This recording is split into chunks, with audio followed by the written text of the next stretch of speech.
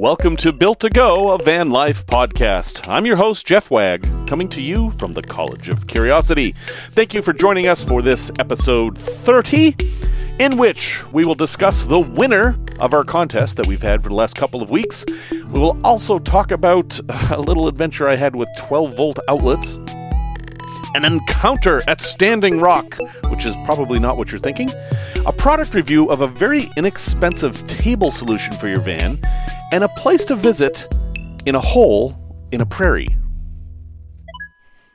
Thank you, everyone. Welcome back, or welcome for the first time, or however you happen to be listening to me now.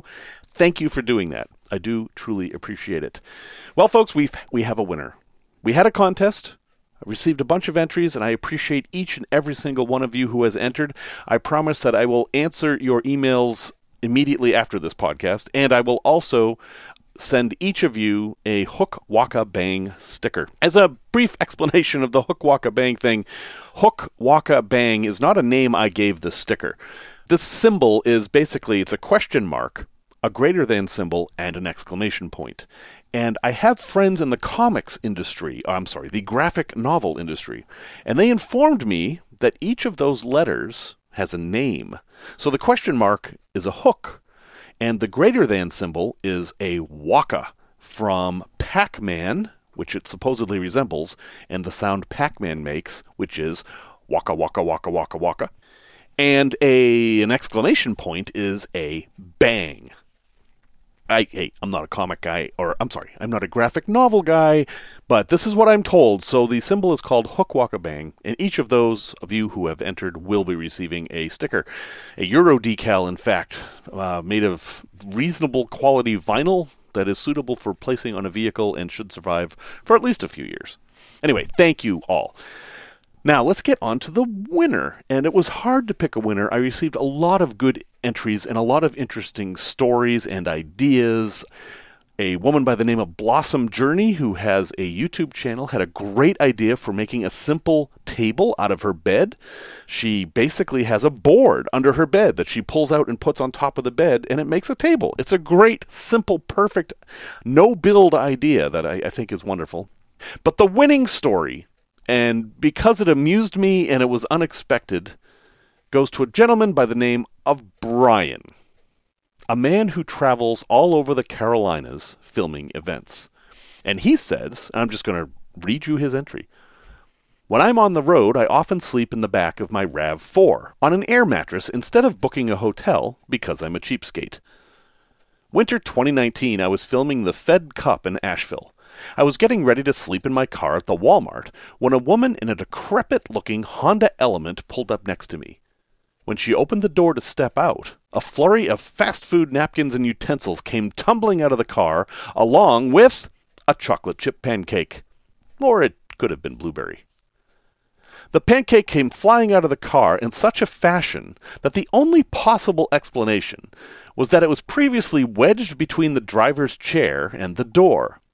The woman was in and out of Walmart quickly, but she left her pancake there and had greeted me when I woke up in the morning.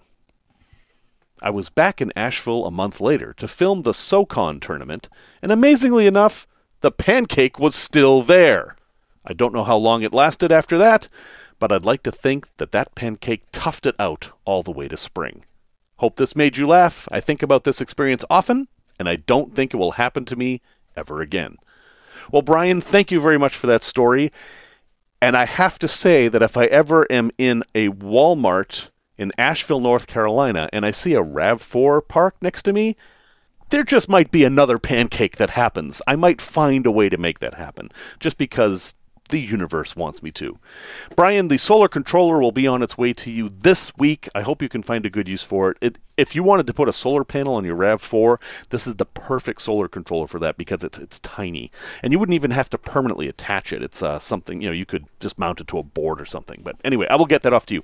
We will have other contests in the future. I have a number of items that I thought I would use for my van that I'm not going to use, and I will be offering them off periodically. So again, thank you everyone who participated. I just came back from a trip to North Dakota. I went to North Dakota because I didn't want to find any people. It's COVID times. Things are weird. And even though I enjoy visiting museums and all kinds of historic spots and things like that, I decided I was going to go to North Dakota to go to one specific spot, which I'll probably tell a story about later, and avoid all people. And I was mostly successful in doing this. And so, folks, I'm telling you this right now to let you know, just because we're in these weird times where there's disease lurking and you don't know what's safe, you can actually get out there and do things. There is plenty to see. And here's what I did and what made the trip successful. I picked a goal place. Every day there was one place that I had to go. One day it was this, well, it was a pyramid, actually, and another day it was a rock, and then another day it was actually a different rock. But I didn't give myself any time limits. I could get there in 2 hours. I could get there in 10 hours. It didn't matter. But the point of the trip wasn't to actually get to that spot. It was just to experience the area. It was to just be in a place like this that I had no reason to be in. That was the journey.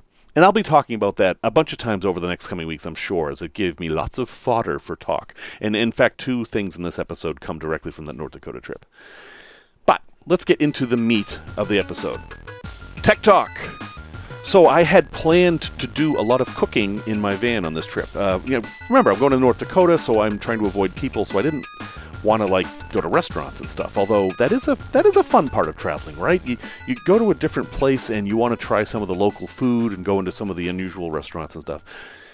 But I didn't want to see people. This was a non-people trip. So I decided I was going to bring all my own food, and I was going to cook it with my 12-volt oven and my 12-volt kettle. And I had all kinds of recipes planned and stuff.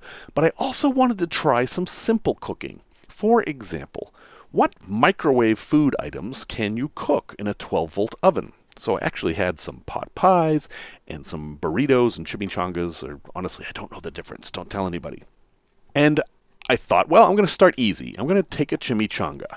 And this was my plan. I would take the frozen chimichanga and put it in the fridge, where it would defrost over time, but that defrosting was good because it would not only add its cooling to the refrigerator and keep things cold, it would also mean less cooking because I was cooking something that was simply cold and not frozen. So I thought this was a win-win.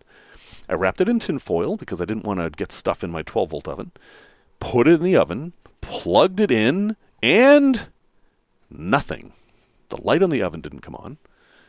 And I was like, well, that's weird. I checked it. This is the rear outlet of my van. My van has 2 outlets that come with the van. That has nothing to do with my build.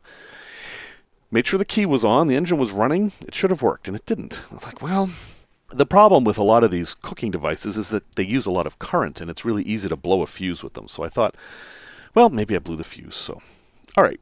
I plugged it into the front, and it worked. I was like, okay, I blew the fuse. I can change it later. It's no big deal.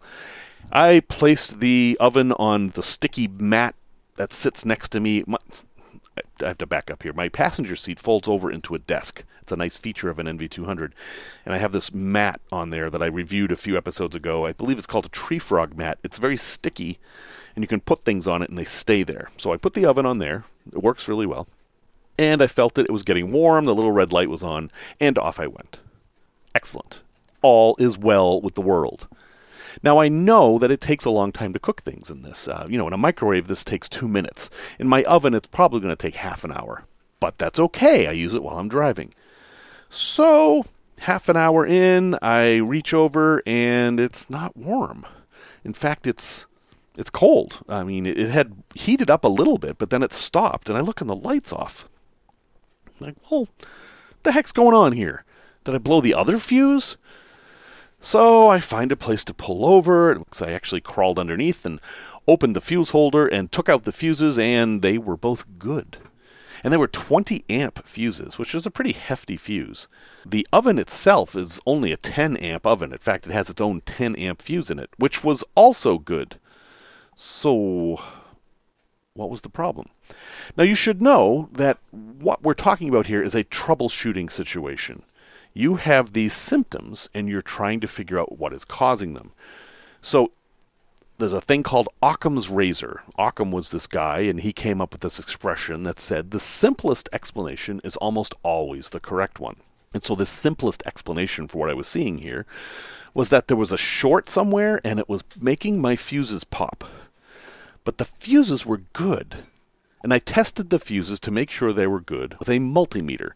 Multimeter is this little electronic gadget, costs about $20, and it'll tell you things like how much voltage you've got or if there is resistance or continuity. And that's the feature I use to test the fuses. You basically touch one end to one probe and the other end to the other probe, and if a 0 shows up, that means they're connected to each other. If it doesn't say overload, which is the other option. They were both good. So then there goes Occam's razor. That was the most likely explanation, right? But here's the thing about Occam's razor. Every time you get new evidence, you can reapply Occam's razor. So it's not the fuses. I'm going to take that out of the equation. So what's the next step? Is there power getting to the fuses? So with the multimeter, again, I tested that. And yes, there was. Stop, reset, apply Occam's razor again. You've got power to the fuses. What happens after the fuse? Well, a power line runs to the socket. Is there power to that socket? So I tested that, and there was. Reset again. Apply Occam's razor again. Given everything I've just said, what is now the simplest solution? Well, it was, I don't really understand this, but this is my diagnosis. The outlet had gone bad.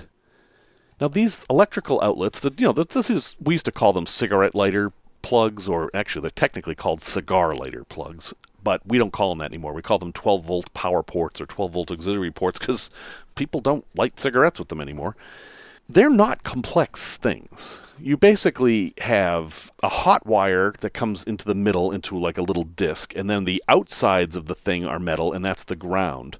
And the plug you put in, the sides touch, and that provides your ground, and then the middle touches, and that provides your hot, and there you go. And then whatever you're heating up basically does its thing. That's all there is to it. Now, the ones that came with the Nissan are actually fairly fancy. They have a ceramic part and everything, and I took one apart completely and put it back together, and it still didn't work. I still don't understand what happened here, but I know that there is power right at the wires going to the outlet, but then the outlet doesn't work with any of my 12-volt devices.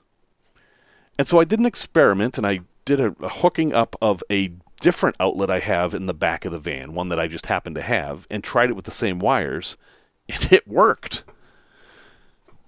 Given all that evidence, applying Occam's razor, the answer is the power outlets had both gone bad, which I cannot explain. I'm assuming that I'm somehow damaging them with my 12-volt cooking appliances, and I have to figure that out. But the reason I tell this story is that troubleshooting it's called a recursion loop. You want to keep applying Occam's razor every time. What is the simplest explanation? And then when you rule that explanation out, you start over. What is now the simplest explanation? And you keep going. And where you end up is maybe not where you start, because if I had told myself, the outlets have gone bad, I never would have guessed that was the problem, ever. In a million years, all the times I've ever been working on cars and the dozens of cars I've owned, I've never had an outlet go bad. And then I had 2 go bad in the course of an hour in the same vehicle.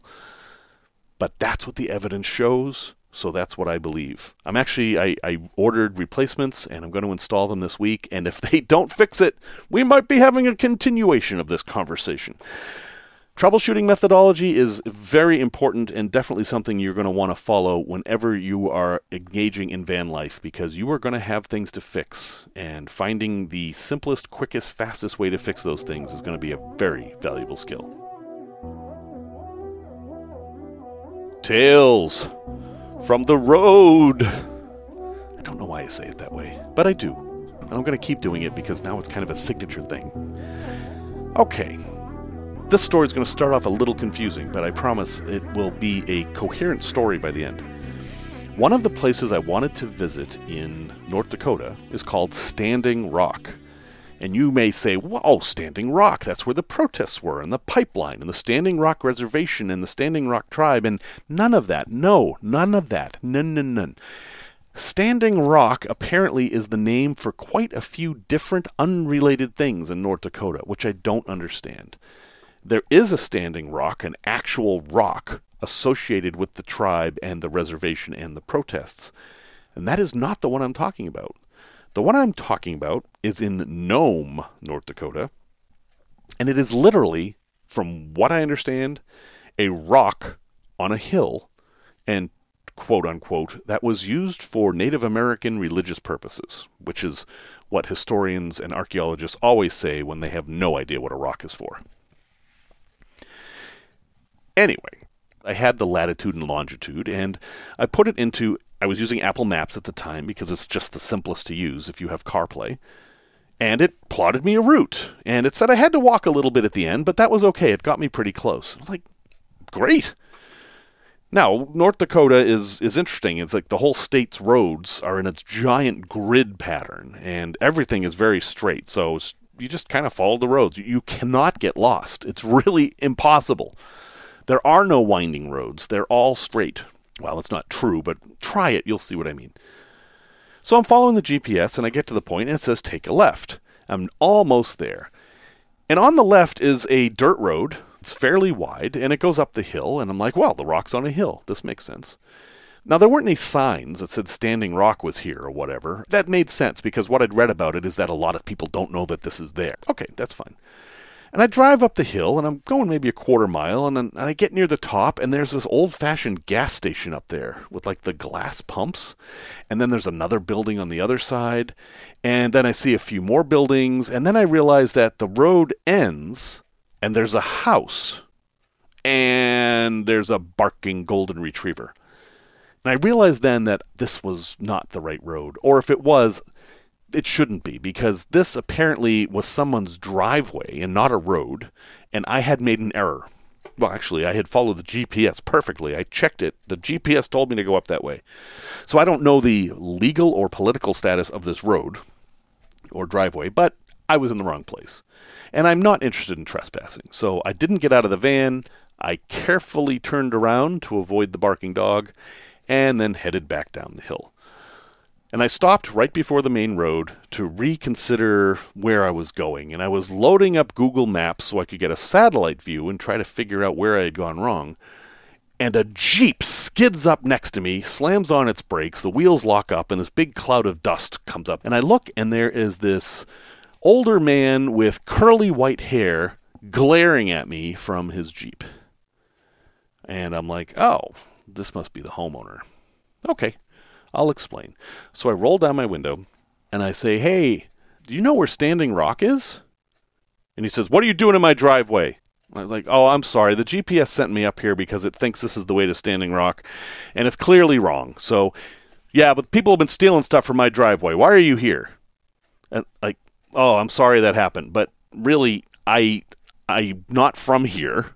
I'm from Chicago. And you're from Chicago. Your license plates don't say you're from Chicago. And I thought, well, they do. And I said, well, they sure do. And he walks out behind my van and looks, and he's not satisfied with that. And then he walks around the front of the van and looks and says, well, why are you here? And I said, well, I'm trying to get to this place called Standing Rock, and the GPS said it was. The GPS knows that this isn't Standing Rock. It knows that my driveway is not down the street. What does that mean? It knows my driveway is not down the street. And so at this point, I realize this person isn't going to be entirely reasonable. So I'm just going to keep it cool, because I did drive up his driveway and I had no intention to. So I'm like, I explained the situation. I was like, so I'm just a tourist.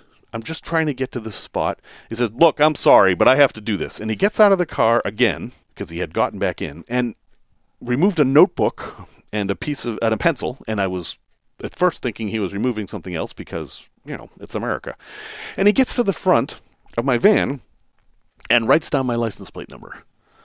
Now, at that point I realized that my license plates have covers on them. The back one has a rear view camera, and the front one has it's this bumper thing, so I don't damage people's cars if I accidentally bump into them when I'm parking. I do live in the city. And both of them obscure the Illinois part of the plate. But at the bottom, it says Land of Lincoln, and the plates are of an outline of the Chicago skyline. So, okay.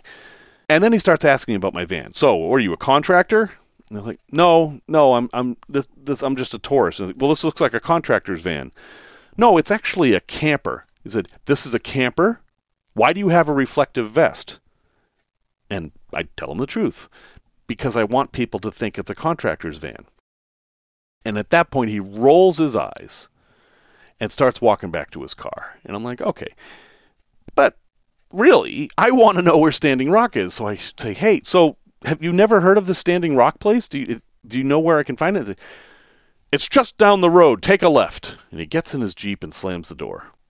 And I'm like, okay, thank you. And off I drive. And so, down the road and take a left, these are not great directions, but I go off down the main road and I see this little turnout to the left and I slow down there and I figure that's not it. So I keep going. And then, what do you know? I see a sign that says Standing Rock with an arrow pointing up the hill. I wish I had come from the other way and I would have seen that earlier. So I'm like, okay, whatever. I understand the guy's mad because I was in his driveway. It's fine. So I go up the hill, which his driveway was a lot better of a road than this. 2 ruts going up the hill with big tall grass in between them. I could hear the grass rubbing against the bottom of the van all the way up. It actually ripped out a little piece of my bumper on the way up, which is fine. But, this was not a well-traveled road by any means. And I go all the way up the hill, and it's a pretty tall hill. It's the tallest hill in the area. And I get up there, and there's this tiny little parking area that you can barely fit one car in. And then there's this big monument, Standing Rock. And there's this whole thing about how Standing Rock was discovered by white men in 1838. And it's well known in the area for being a place of ritual and all this stuff. And it talked about what the rock was. And just beyond it was the actual rock. So I walked up to see the rock. And it is this kind of tall pyramid of black rock cemented into a bunch of other boulders. And that black rock does look unusual. It's not the kind of rock that you would find in the area. And reading the explanation, it makes sense. It was a piece of gneiss, which is spelled Gneiss, that apparently came from Ontario. And the theory is that glaciers carried it down, and then when the glaciers receded, they just plopped the rock down. They weren't really sure about whether glaciers dropped the rock on the hill or if someone carried it up there. I mean, it was big enough that you could have carried it if you wanted to. Not the most majestic thing in the world, but interesting in that it had been in the literature, as they say, since the 1830s. And it was a nice view up there, so I was not unsatisfied with my visit at all. And while I'm looking at the rock, I noticed that there's actually a road from the rock to this guy's driveway. I'm like, oh, I wonder if that's the GPS, what the GPS was thinking. I mean, I could literally have driven from the rock to this guy's driveway and then back down the hill. So it kind of explained it a little bit. It also made it a little odd that had I wanted to, I could have snuck back into his driveway this way, which of course I didn't want to. I had no interest in his driveway. So all done. I took my pictures and all that stuff, got back in the van, and headed slowly down the hill in low gear, which in a CVT vehicle doesn't mean a whole lot. And when I got down to the bottom of the hill and I was about to turn onto the main road, there he was again. He had followed me in his Jeep, and he was parked across the street, glaring at me through his windshield again. I guess he wanted to see if I was actually going to go to Standing Rock, and then he waited to see if I was actually going to leave. I don't know what he thought I might be doing there. Ironically, if I had decided to go reinvade his driveway, he was in a position where he couldn't have seen me do it. So for all he knows, I did go back to his driveway and steal something and put it back in the van and leave. So I pulled out onto the main road, gave the guy a big smile and a wave, and went on my way. And I flipped on my rearview camera to make sure that he wasn't following me, and indeed, he wasn't. And so thus ends the tale. And while I'm sorry for invading this guy's privacy, it was not my plan. It was literally where the GPS went, and I think he's going to have a problem with other people doing the same thing.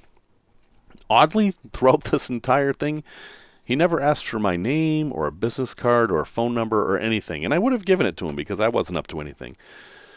So that was my encounter with somebody in North Dakota when I was trying to avoid people, and it was an amusing one, but a little creepy, and all I can say is I'm glad he didn't come down the hill armed, because it might have been a much different story ending. Okay, product review. Yes, it's another IKEA one, but this was This is something I found at IKEA that I didn't even know they had that is actually pretty cool. I am going to so mess up the pronunciation of this. It's called a floatbow, flottabo, flotibo, flottabo. Generally the names of places.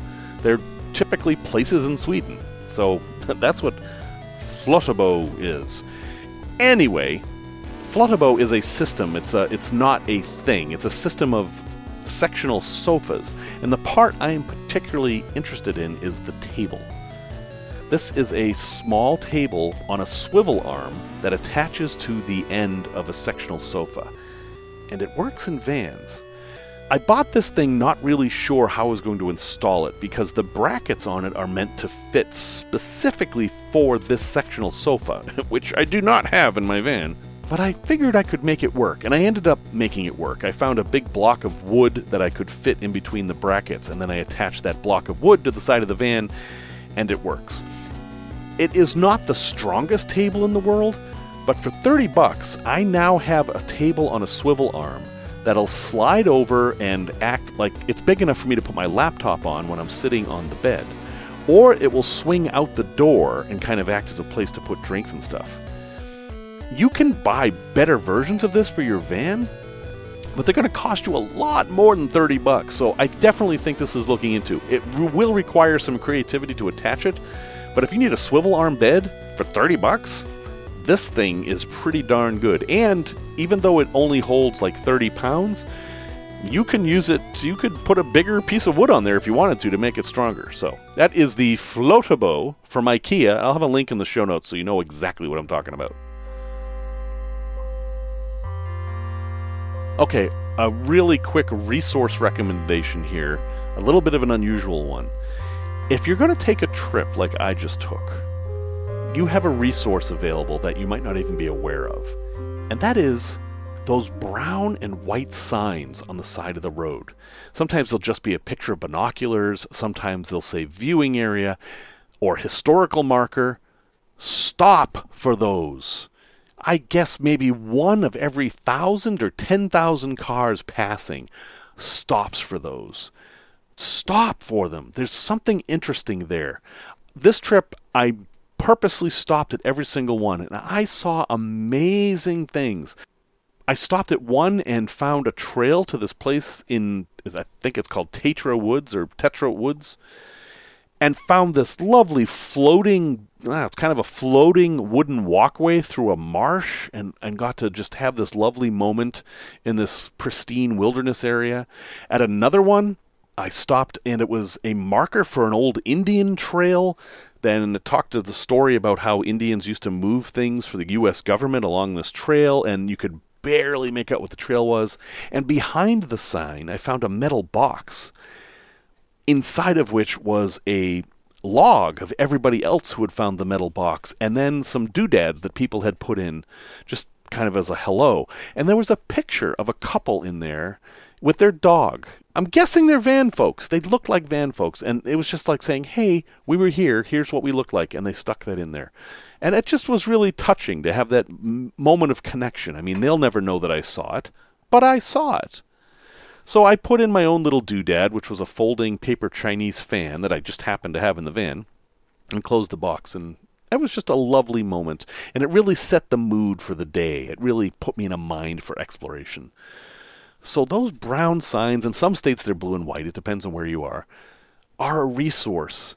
Don't be in such a hurry that you can't stop and see what's there. And yes, sometimes it's going to be something you don't care about, like, in 1972, the high school won some football championship or something, which wouldn't interest me. But other times you're going to find these weird little cool bits of history that connect you to a place in a way that nothing else can. Definitely check it out. Well, folks, thank you very much for listening to episode 30. I think I talked a little bit too long on some of these things here, but hey, that's how the show goes. I have stuff queued up for next week because I didn't get to it all. Music is by Simon Wag, a.k.a. Sir Mooj, and thank you again to everyone who entered the contest. I promise there will be more in the future. Until then, remember what Kurt Vonnegut said. There's only one rule that I know of, babies. God damn it, you've got to be kind.